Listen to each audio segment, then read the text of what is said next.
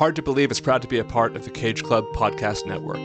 To find more of this and other great shows, head to cageclub.me. You can find the show on YouTube by searching Hard to Believe Podcast.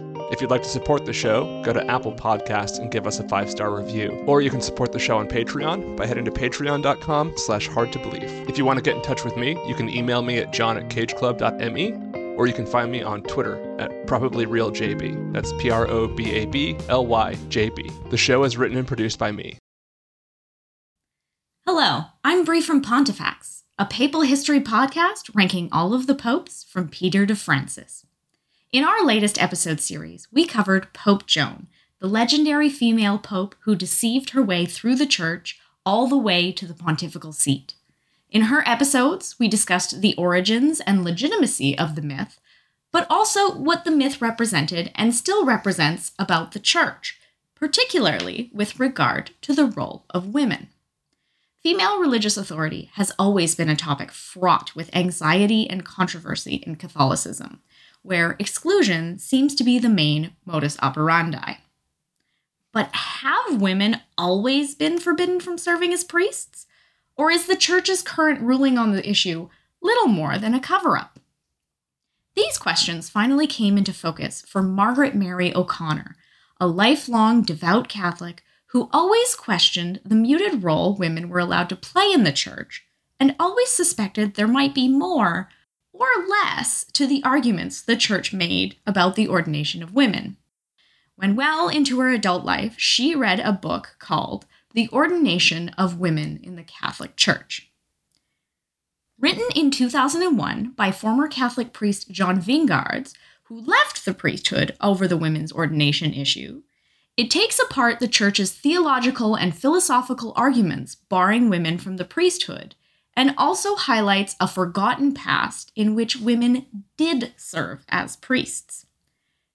Vingards' book sent Margaret down a research rabbit hole, which ultimately led to her publishing her own conclusions in her book, Scandal in the Shadows. She has since dedicated her time to vocally, openly championing the ordination of Catholic women and to exposing the sex abuse scandal that continues to cast a shadow over the institution she loves.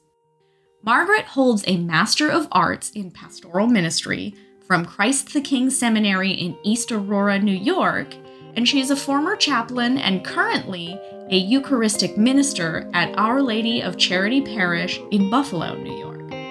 Margaret Mary O'Connor is John's guest today. This is Hard to Believe.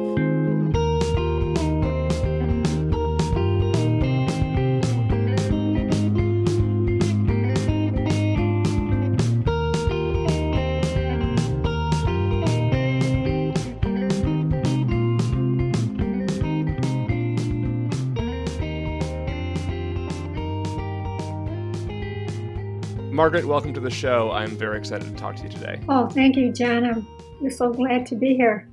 So we're going to talk about your work in the Catholic Church, and it's work that I think a few generations ago would be kind of unthinkable, and I think more and more has become more accepted and increasingly mainstream, and that is the role of women within the church, specifically as it pertains to ordination. Before we get there, though, I wanted to talk a little bit about your own life story, and specifically the story that you tell about your health struggles. And it seems to me that story ties in an interesting way to the work and research that you're doing now. So if you wouldn't mind, if you want to introduce yourself a little bit in terms of your life, where you grew up, where you are now, and what are some of those struggles in your earlier life were all about. Oh, sure. I grew up back in the 1950s. In the Catholic Church. I was raised in an Irish Catholic home, and of course, for family life, our faith was something that was very important. And I learned at a very young age the discrepancy as far as women's equality goes. My brother Paul received a birthday gift from my mother, and it was actually a cardboard replica of a church altar. So Paul was so excited, and it was set up out in the parlor. So he instructed my twin sister Pat and myself to grab 2 chairs, and we acted like the parishioners. We sat down in front of this church altar. And of course, Paul was so excited. He was playing the part of the priest, and everything was going on fine and dandy until a certain point. I remember I stood up and I said, Paul, I want to play the role of the priest. And I'll never forget. He said, you can't. You're girls. You have to be a man. So anyway, that very abruptly, I learned that discrepancy. And then it was a short while after that, my mom was an organist at the church. And you have to realize she wasn't one that really rocked the boat. And she asked us if we would like to, after choir practice, go down and stand behind the altar in the church. And for girls, that was something unusual because obviously the men had that role. So I remember my twin sister Pat, she stood behind the altar first. And then when it was my time, I can vaguely remember this, that I like sort of centered myself behind the altar and like where the priest would stand. And I was looking out and thinking, gee, this would be neat on the weekends. All those pews would be packed. And I was getting into that sort of, thought when all of a sudden I heard the pastor saying, what are those girls doing on the altar? And my mother, I thought, oh my God.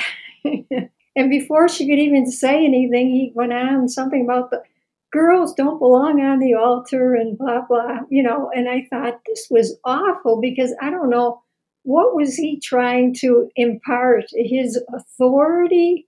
And obviously, I guess women, well, we know they weren't allowed, but I mean, I thought it was really in bad taste because we were only young girls then. So anyway, I remember my mother spoke up and said, oh, yes, Father, that's right, unless women can clean the altar. He just turned around and he walked out of the church. And then I remember my head swung back because I was thinking, oh my God, that's my mom's boss. She's going to be fired. And it was his tone too. It was very arrogant, and there unfortunately wasn't really any warmth there. So my mom just winked back at me, and then I remember going back when I was in my 20s. For some reason, I thought of that, and I wanted to ask her, what gave her like the courage, because we had something that was called pray, pay, and obey. This would be like, back in the 20s through 30s, 40s, 50s, 70s. And you just knew you wouldn't dare ask your pastor any questions. Mm-hmm. And she said she went to a Catholic school where I always went to a public school. And she said it was like an honor for girls when they got into, say, 7th or 8th grade to be able to be up on the altar. And again, of course, it was just in a cleaning row. And what really had gotten to her was just this priest arrogance. Like, how dare he speak to, any woman like that, in such a tone. So anyway, I had those two different experiences at a rather young age. And through the years, I'll call them rumors. I would hear ladies at church saying, yes, there were women priests in the church. So, of course, I would ask the assistant priest, any new priest that came in, oh, no, there's never any woman priest within our church's history. So, at a young age, you pretty much take what you hear. Well, of course, I went on with my life, and I got into my 30s or 40s, and I guess my curiosity finally just got the better of me, and I wanted to find out. There has to be a way I can find out if there's any credence to these rumors. So I did get my pastoral ministry degree. And I should have realized that even though it was a great research library, information like that would no way be in such a library. So years went by, and I kept reading books, and finally I came across the book from John Wingard's The Ordination of Women in the Catholic Church. And he did research, and he even has a chapter in there on Mary, Mother of God. And I came across this one sentence, and I literally threw the book up in the air. I was so excited. The information that he has in his book comes from biblical research. So it isn't just maybe his wish or some hearsay. This is really the truth. And the truth is that Mary, Mother of God, was actually a woman priest. She was called Mary Priest, and her title was the model for all priesthood in the Catholic Church. Well, just hearing that she was a priest, and then how ironic to have a title, she was the model for all priesthood in the Catholic Church. I mean, this was just wonderful. Mm-hmm. But once that feeling of wonderment, excitement dissipated, I obviously realized, well, wait a minute, I've been lied to. And I don't care who's lying to you. It's not a very pleasant feeling. And the more I thought of it, I knew nothing about this wonderful new truth. Well, if I didn't know about it, the millions of ladies, women here that are Catholic all across the U.S., and then let's go worldwide, they as well know nothing of this information. And I guess the thing that really bothers my conscience is that the hierarchy of our church, they have perpetrated this lie, this cover up has gone on for centuries. And they've basically left a whole half of our church, that's obviously the woman, from not realizing this whole hidden religious history to womanhood is there. And then, John, anyway, that answered one of my main questions. Why did the hierarchy always never seem to acknowledge the early history of our church? Well, of course, it was in that early period that you had not only woman priests, you had woman bishops and woman deacons. So obviously, by not acknowledging that, that just keeps that hidden as well. Right. But who are these, I call them so-called men of God, really, to be lying about such information? Let's face it, if you're a man and you get a call from God, you have a ticket. If you want to be a priest and obviously go on, you have clear sailing. Yeah. Now remember, that same man that now wants to be a priest, when he was a baby boy, he was obviously baptized. Well, the baby girls were also baptized, and it was with the same words. And the girls went on and they received communion as well as the boys did. They received the Holy Spirit as well as the boys did through confirmation. But right after confirmation, it's almost like there's an imaginary line drawn there. And that's it for any woman. And if they get the call to become a priest, well, it is too bad. It really is. Yeah. Because, yeah. I mean, unless you then belong to another faith denomination, that is going nowhere.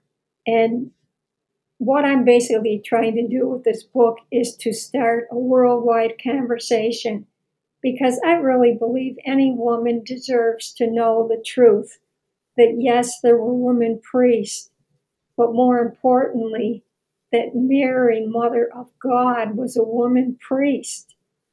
And what a role model for any young girl in the church. I want to pick apart some of the arguments and evidence in a moment, but I want to talk about one of the things that you talk about in on your website and other venues is your autoimmune disease that you dealt with for a long time, and the way that the response that you got from a lot of doctors to that disease, it sort of, to me, seems to have shaped some of your I don't know, determination to like not take no for an answer, and to be heard. So can you talk a little bit about sort of the way that experience shaped you as as an activist and as kind of a determined human being? Yes, as a rebel. Yeah. Yes, celiac disease is actually an autoimmune disease. And a lot of times it's thought of as an allergy. And I just want to be sure that everyone's listening out there. I'm not trying to put down an allergy. There are allergies that are life-threatening. But I'm trying to make a distinction here because this is a disease that whenever you ingest wheat, rye, barley, so what am I talking about? Your everyday foods that I used to consider my regular foods. It basically attacks your intestinal wall. For some reason, when the gluten from the grain gets into your intestinal area, your body sends out like invaders. They see it as something foreign. So basically, it's ending up that your own body is attacking your own intestinal wall, that tissue. So by the time any of your nutrients from eating, get digested and move on, they are never absorbed by your own stomach. So basically, you are literally suffering from malabsorption, and in a sense, you are starving. I went down from 125 to 88 pounds. But what happened was I went to 8 different doctors, and no one knew at that time what it was. And there were so many of them that literally looked at me and labeled me as being anorexic. In other words, like I made this decision I wasn't eating. And the help that I needed definitely would be from a psychiatrist. And they basically they wouldn't believe. Okay, if you can imagine again that everything you're eating, nothing's being absorbed. So you are constantly hungry. So my main meal would be like 2 huge baked potatoes, maybe 2 big pieces of chicken, a salad. I would have half of like a cornbread container. I would eat the cornbread. Uh, I would have my whatever coffee, tea, and then I'd have, oh my God, I'd eat cookies, whatever. And within 2 hours, I was back to eating again. It just constantly eating large quantities of food. And I guess you will never understand if you're in such a weakened state because you're losing all this weight, nothing's being absorbed, and for 20 years I went through that. And I mean, I really was so sick. And I was lucky finally I got a doctor that listened to me and said, we're going to find out what's causing this. And he told me after they did the biopsy that I was basically within 6 months of being 6 feet down in the ground. So I am really so lucky to have a second chance at life, to be alive again. And my twin sister, Pat, unfortunately had brain cancer, and she never had the chance at life again, which I've had. So it just puts a whole new perspective on your life, and things before you maybe thought were so important really aren't important. And then when there are issues of importance, like the woman priest issue, Right. so much time is wasted. And basically, I guess I'm coming from the point we have this true information out there. It's not make believe. So, what's happening, unfortunately, is with that pray and obey mentality, the Catholic laity, there's just this complete silence. Mm-hmm. And it's a type of complete silence if I'm picketing against priest sexual abuse. It's the same wall that you're running into.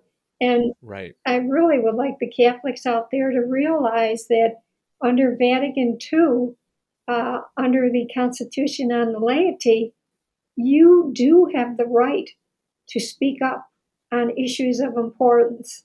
So you're not breaking any church law. But more importantly, if we're talking specifically about the woman priest issue, they've done a survey and they're showing that the number of millennial women that are leaving the Catholic Church Right. outdoes that for the males. And Right. maybe the mothers out there listening, the grandmothers, can maybe see this issue of woman priests now from a completely different perspective. Because if your daughter, your granddaughter wants to be a priest and she is in a church where they have completely lied to her and not have taken this basic religious heritage away.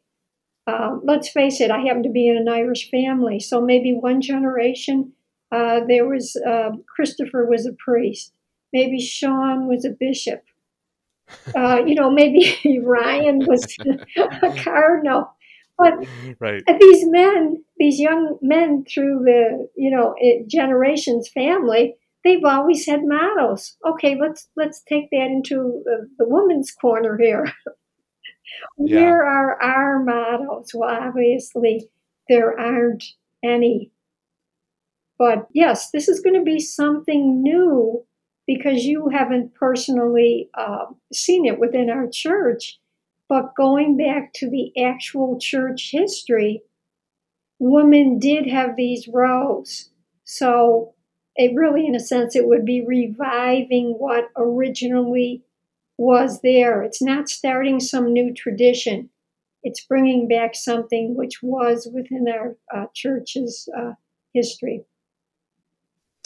So, okay. I want to kind of present this on the two tracks that I've seen the argument presented. And one is a kind of a church doctrine track, and the other one is the sort of biblical justification track, right? Right. So I when I was an undergrad 20 years ago or so, I and again, that's in the Catholic Church, that's a generation, right? So, things have changed since then even. But this is when I first started hearing rumblings about movements of women within the church who were pushing for this, and I did some research into it. And the thing that I came up with from the perspective that the first thing I want to deal with is the perspective of the church as an organization whereby the final say of the church is what determines whether or not you're a good Catholic, right? So, and you kind of alluded to this a little bit earlier, Yes. That you sort of you take what they tell you and you don't ask questions. So this is a really interesting kind of catch-22 argument that if you know the history of the Catholic Church, like a lot of its arguments are built this way. And it's one of the ways that it sort of maintains tradition and moves very slowly. But one of those arguments is that, okay, if you're a good Catholic, you abide by the Catholic Church's teachings and doctrines. A priest would have to be a good Catholic. If you're a woman, you are challenging the church's doctrines, which is what disqualifies you from the priesthood. It's not that you're a woman; it's that you are challenging, you are not accepting the teaching of the church, and it's not your womanhood that makes you ineligible for the priesthood. It's the fact that as a woman, you are not obeying the Catholic doctrine. So that's the toughest one, I think, to crack. And let's start with that one. What would you say, as someone who has remained in the church your entire life, even as you're taking on this fight? What would you say to that first argument? Well, their doctrine is faulty in this Sure, but it's what they say. This is an objective view, of course. But their doctrine is faulty in the sense that the Catholic Church has 5 specific reasons that they attribute as being biblical reasons why any woman can't be a priest. And the biblical research has shown each of these 5 specific points is not biblical at all, but rather it's cultural prejudice.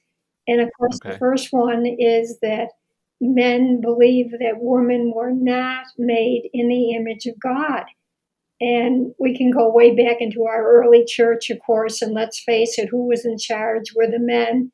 And for the most part, unless a woman was rich, maybe she inherited her husband's money, or her father was rich, whatever, if she had land, then she was treated completely different from your average everyday woman. But men obviously did have dominion over women. And at that time, they just couldn't see any way that, how could a woman ever be made in the image of God? And the second one was where St. Paul came out about women not teaching in the church. And at that time, there was actually a common law, and it stated because women were so feeble-minded and emotionally unstable, oh my God, how could you have a woman out in public, teaching if she suffered from this condition? And miraculously, women had this condition more so than men. And then the third one was, of course, that it was believed that women carried the sin of Eve. And that goes way back into Genesis. Again, right. It's cultural. Right. But there was a miracle that there were specific candidates in the church that would be perfect candidates for the priesthood. And of course, those were the men. And obviously, if women were seen to carry sin, they weren't the best stellar candidates. And then the one we've all heard is that Jesus specifically picked the 12 apostles to represent the 12 tribes of Israel. Right. Well, John Winsgard's mentioned ancient Israel was purely patristic in nature. And I really believe Jesus knew if he ever put 12 women in those positions, he would have been run over some cliff. And then the last one is because Jesus was a male, that we have to have a male up at the consecration, during the Eucharistic celebration. And again, all these 5 points really aren't biblical. They're cultural prejudice. So I would definitely come from that stance that your doctrines here are definitely faulty. And I would like to ask the current hierarchy, if I ever could speak to someone, why haven't you come out with some pronouncement to say, apologize that, gee, we're sorry, but, in light of the new biblical research, we realize that these are not biblical reasons at all. Yeah, and especially, I mean, this to me is the really infuriating thing when it comes to Catholic doctrine. On the one hand, the Catholic Church doesn't really need to justify itself with the Bible necessarily. It can say what it wants. It's an institution. It has a hierarchy, and what the hierarchy says goes. However, when they do make those proclamations, right, it's hard to square at least the Eve part of it, the original sin part of it, with a church that also avows that Genesis should be read allegorically. So, they're once saying, well, you don't have to take it literally, but right, we're going to keep the literal part of Eve being responsible for all of the bad that is inflicted upon mankind forever. Which I find, again, that is, I think, an entry point to sort of make the argument. Then the other one, that's the one that I was alluding to, is the apostolic tradition one, and the idea that, like, well, they're all guys, they're all dudes, so it's impossible, right, that a woman could inherit that role.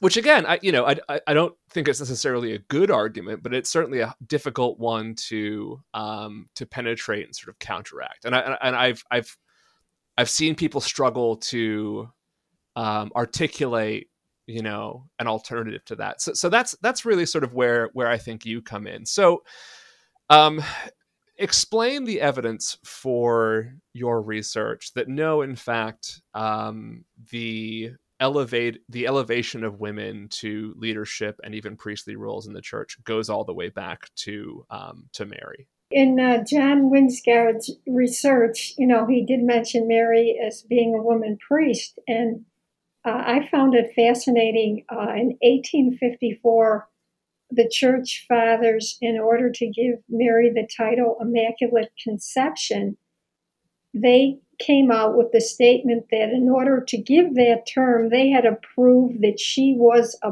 priest. And they used Hebrews 7:26, isn't it fitting that we have such a holy priest? I guess I'm making emphasis of that because sometimes people will think, okay, now you mean Mary has some type of an honorary title, because obviously she was Jesus's mother. Right. And John Wingard went on to say that Mary was a sacrificial priest. In other words, she was right up there at the altar at the consecration. And of course, this is something that any woman, obviously, we can't do. I guess the question I think most people would have is where is that coming from? I mean, is there documentation that supports this idea, or is it just you have to kind of read the scriptures and then also read the subsequent church doctrines in a kind of specific way to get to that argument?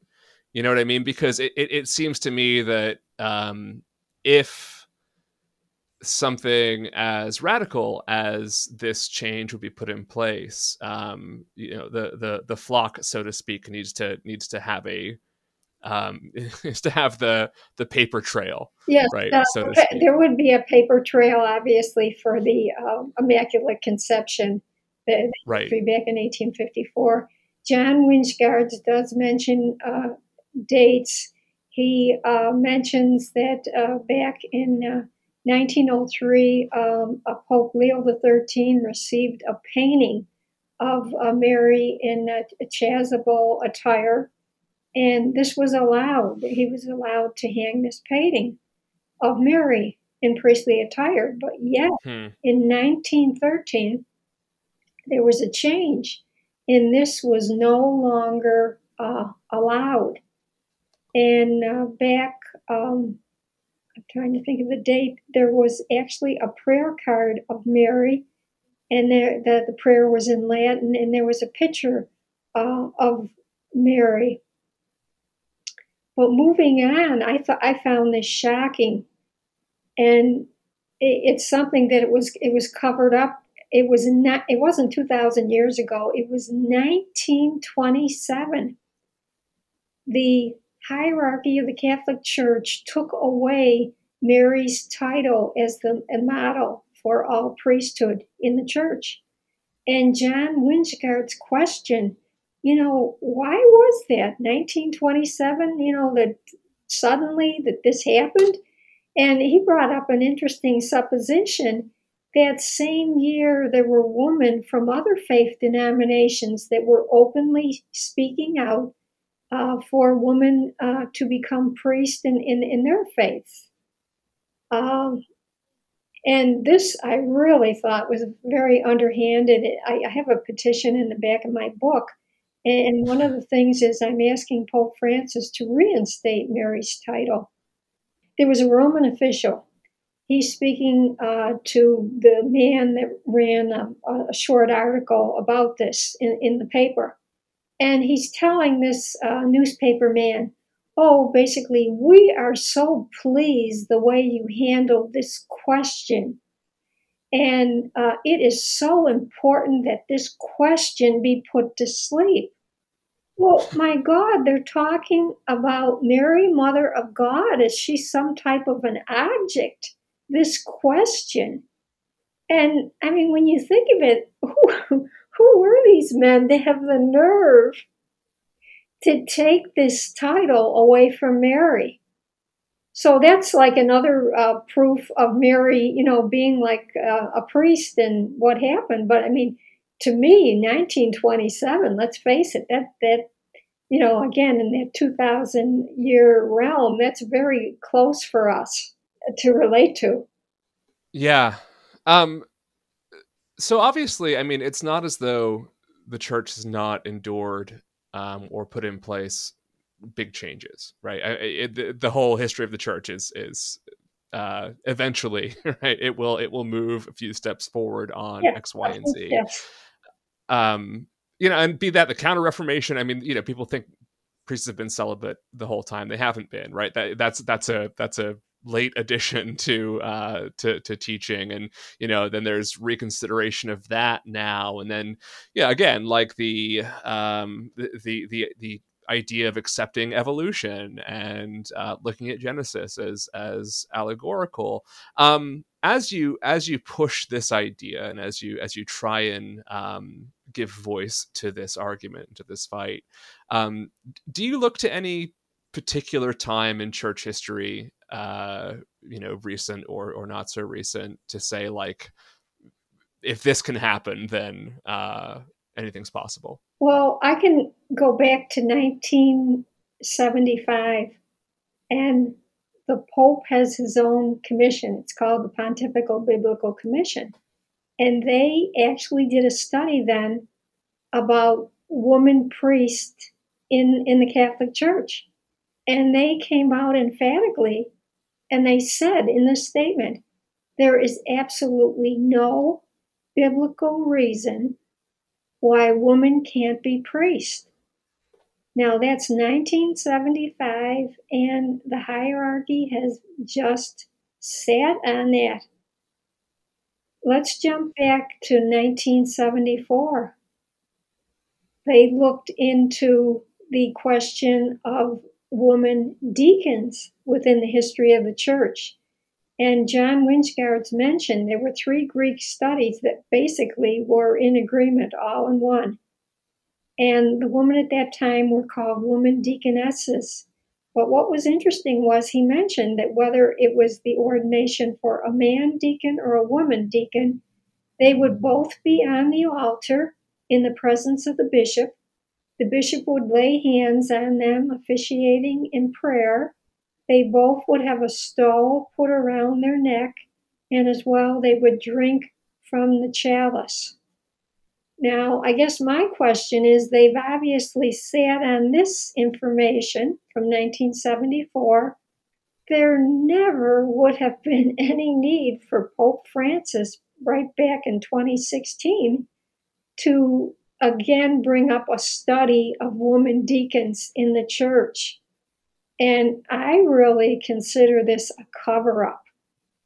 They have information from their own commission. And again, who are these men to sit on such an important finding? Because again, this is validating that yes, there were women priests back in the early history of our church.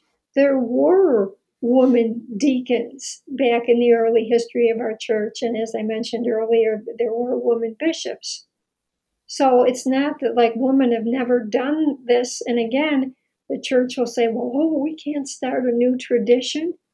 Well, that's already in place. It's just bringing that back. And disturbs me because I'm calling it cover up. I don't know if there's a better word for it.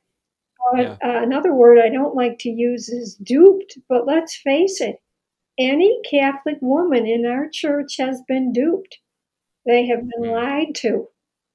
Their own chance to answer Jesus's call has been literally ripped away from them. And at every turn, we have the information that women indeed were priests. In order to have anything finally change, it's going to take the Catholic laity. Yes, you have to speak up. And even if you would only send a postcard to Rome asking one question, why haven't you acted on the fact that you said there's no biblical reason why women can't be priests? I mean, if they were flooded with 1 million postcards, they have to be held accountable. Yeah, and especially when they're struggling to find priests in certain parts of the Catholic world right now as well. A lot of other potential reasons. One of the things that you mentioned briefly, and that I know that you've talked about, is you're also been involved in trying to draw attention and sort of voice some protest to the accountability as it pertains to the child abuse scandals of decades, and especially recent decades in the church. Is there an argument to be made, and in fact, do you make the argument that the only way, and I think this is where I would fall, or one of the only ways or most effective ways of making sure this doesn't happen anymore, is to have women in the church who are more likely, right, to give voice to that and to hold the men accountable?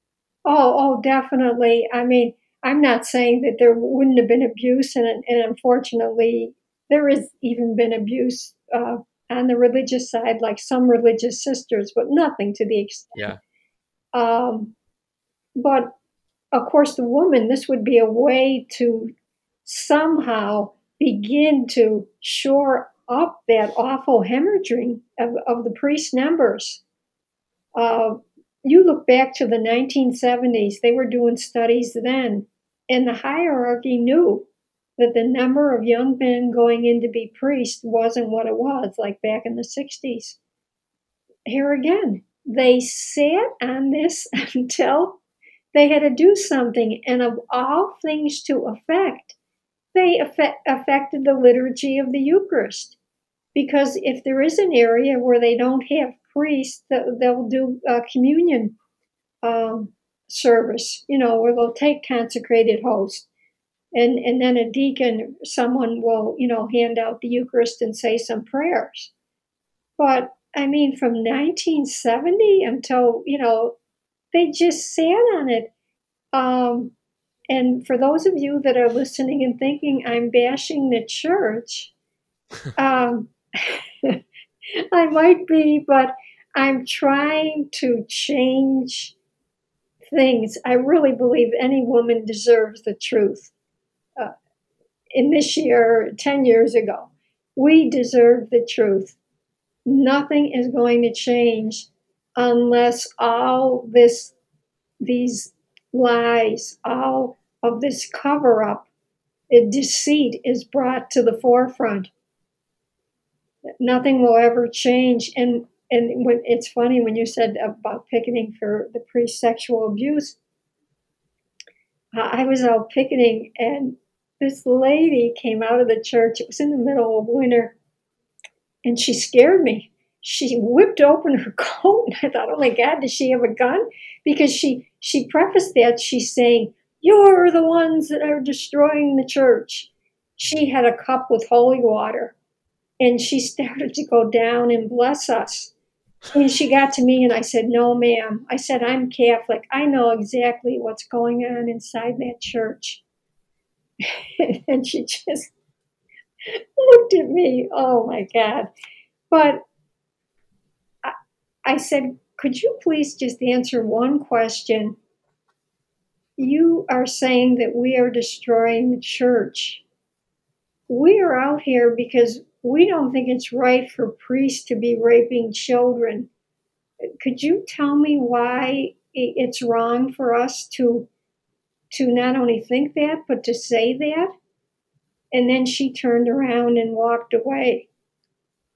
So again, not if stuff like this is going on, maybe I'm too practical. I come from the perspective of, is their actions, their ministry, how is that mirroring Jesus's ministry? Would Jesus have been lying to ladies? Would Jesus be allowing other priests to do whatever they want, or, to their abhorrent behavior? Would he allow that? Is this really the Catholic Church that we knew of, or that we want to continue? So my models are Jesus Christ and Mary, Mother of God, and I'm not going to worry about the hierarchy because the hierarchy has literally gotten us into the situation that we're in, whether we're discussing the priest's sexual abuse, not doing anything. The bishop is the one that decides if a child is raped. Well, gee, the priest, is that a sin or is that a crime? And obviously, if he feels that the priest committed a sin, the priest is never arrested, never handcuffed or fingerprinted, and obviously never having a trial. So, I mean, there needs to be just major changes because so many of us thought back in 2002, okay, finally, we're going to have this huge commission. They're going to put all these particular rules in effect. And finally, this awful problem is going to take care of itself. Well, in Buffalo, New York, back in 2018, it just blew up. There were supposedly only 12 priests that committed sexual abuse. Then a few months later, it went up to 56. Yeah. And now it's over 200. It's just, I mean, you can't make this stuff up, but it's very sad. No. Well, you haven't been delivered a bull of excommunication yet, so you got that going for you. But okay, so last thing I want to ask you, and I think this is it's a question that I get when I talk to students about this very issue. I know I teach Catholic kids, and I know a lot of young Catholic women who are still very attached to the church, but also feel very strongly that it's sort of behind the curve when it comes to feminism and the role of women. And they ask me if I think that in their lifetime this is going to change, and I my answer is I don't really know. If I was to say which side of the 50-50 I fall, I think my answer would be maybe yes, but I would love to hear what you think. I mean, you've sort of seen whatever incremental changes in attitude, especially among parishioners, right, have taken place. Do you think this is something that's inevitable, or do you just, not know whether it's going to happen ever? It won't be inevitable unless the laity gets involved. We've had wonderful organizations like Call to Action, Future Church, Women's Ordination, Roman Catholic Women Priests. And yet, until the average everyday Catholic woman, they unfortunately, obviously, don't even see this issue of women's ordination as an issue. because if they don't realize the actual history and that the church has lied to them, well, obviously it is of no importance. And if you ask them, well, who's Kale? Who's Lita? Obviously they wouldn't know. These were our woman priests from our past history. It's very interesting. Over in Germany, they have masses of the laity that come out and picket. And I attribute that to they have some very open-minded bishops, and they've actually worked with the laity to form like committees, and they are very involved on the woman priest issue. And it just shows how if you get the laity together, things can change. But you look at the bishops, and very sadly, we don't have many that are very open-minded for something like this. But I think the biggest thing is if the word gets out, and I'm asking anyone that's listening today, if you would please talk with your friends, talk with your other family members. We need to spread this truth, and that's the only way that anything is going to change. I do have that petition that I mentioned. If you feel Mary was offended, that woman should have the right to be a priest, if you could go over my website and, just take a look. And if you want to sign it, that would be wonderful. Because as I do each show, I'm going to take those signatures, and they grow, and then submit that to Rome. Because Rome doesn't even see the issue of, obviously, women's ordination as of any importance. And very quickly, Pope Francis, back in 2010, when he was a cardinal, he had a book on heaven and earth. And in there, he referenced that women received everything that they were after back when women received the right to suffrage. Well, 1920, okay. But seriously, you take that issue of women's equality, bring it into our church. Yeah. And obviously, this is not even on the hierarchy's radar. And this is another issue why this issue isn't getting any traction. They just don't see it of any importance. And that's why it is so important for the laity to start speaking out and to realize that, yes, there were women priests, bishops, deacons, and Vatican II as well under the Constitution in the modern world. Article 29 said that any discrimination in the church should be removed. Well, hello, here we go. So,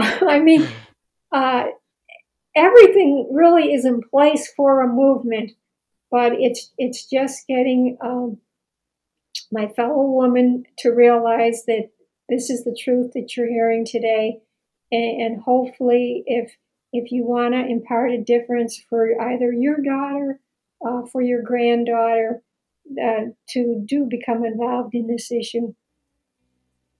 So before we go, would you like to direct people to your website and also how they can order your book?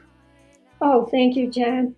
Yes, my website is yourradicaltruth.com, yourradicaltruth.com, and my book is available at Amazon, and as well, it does come in an ebook form too.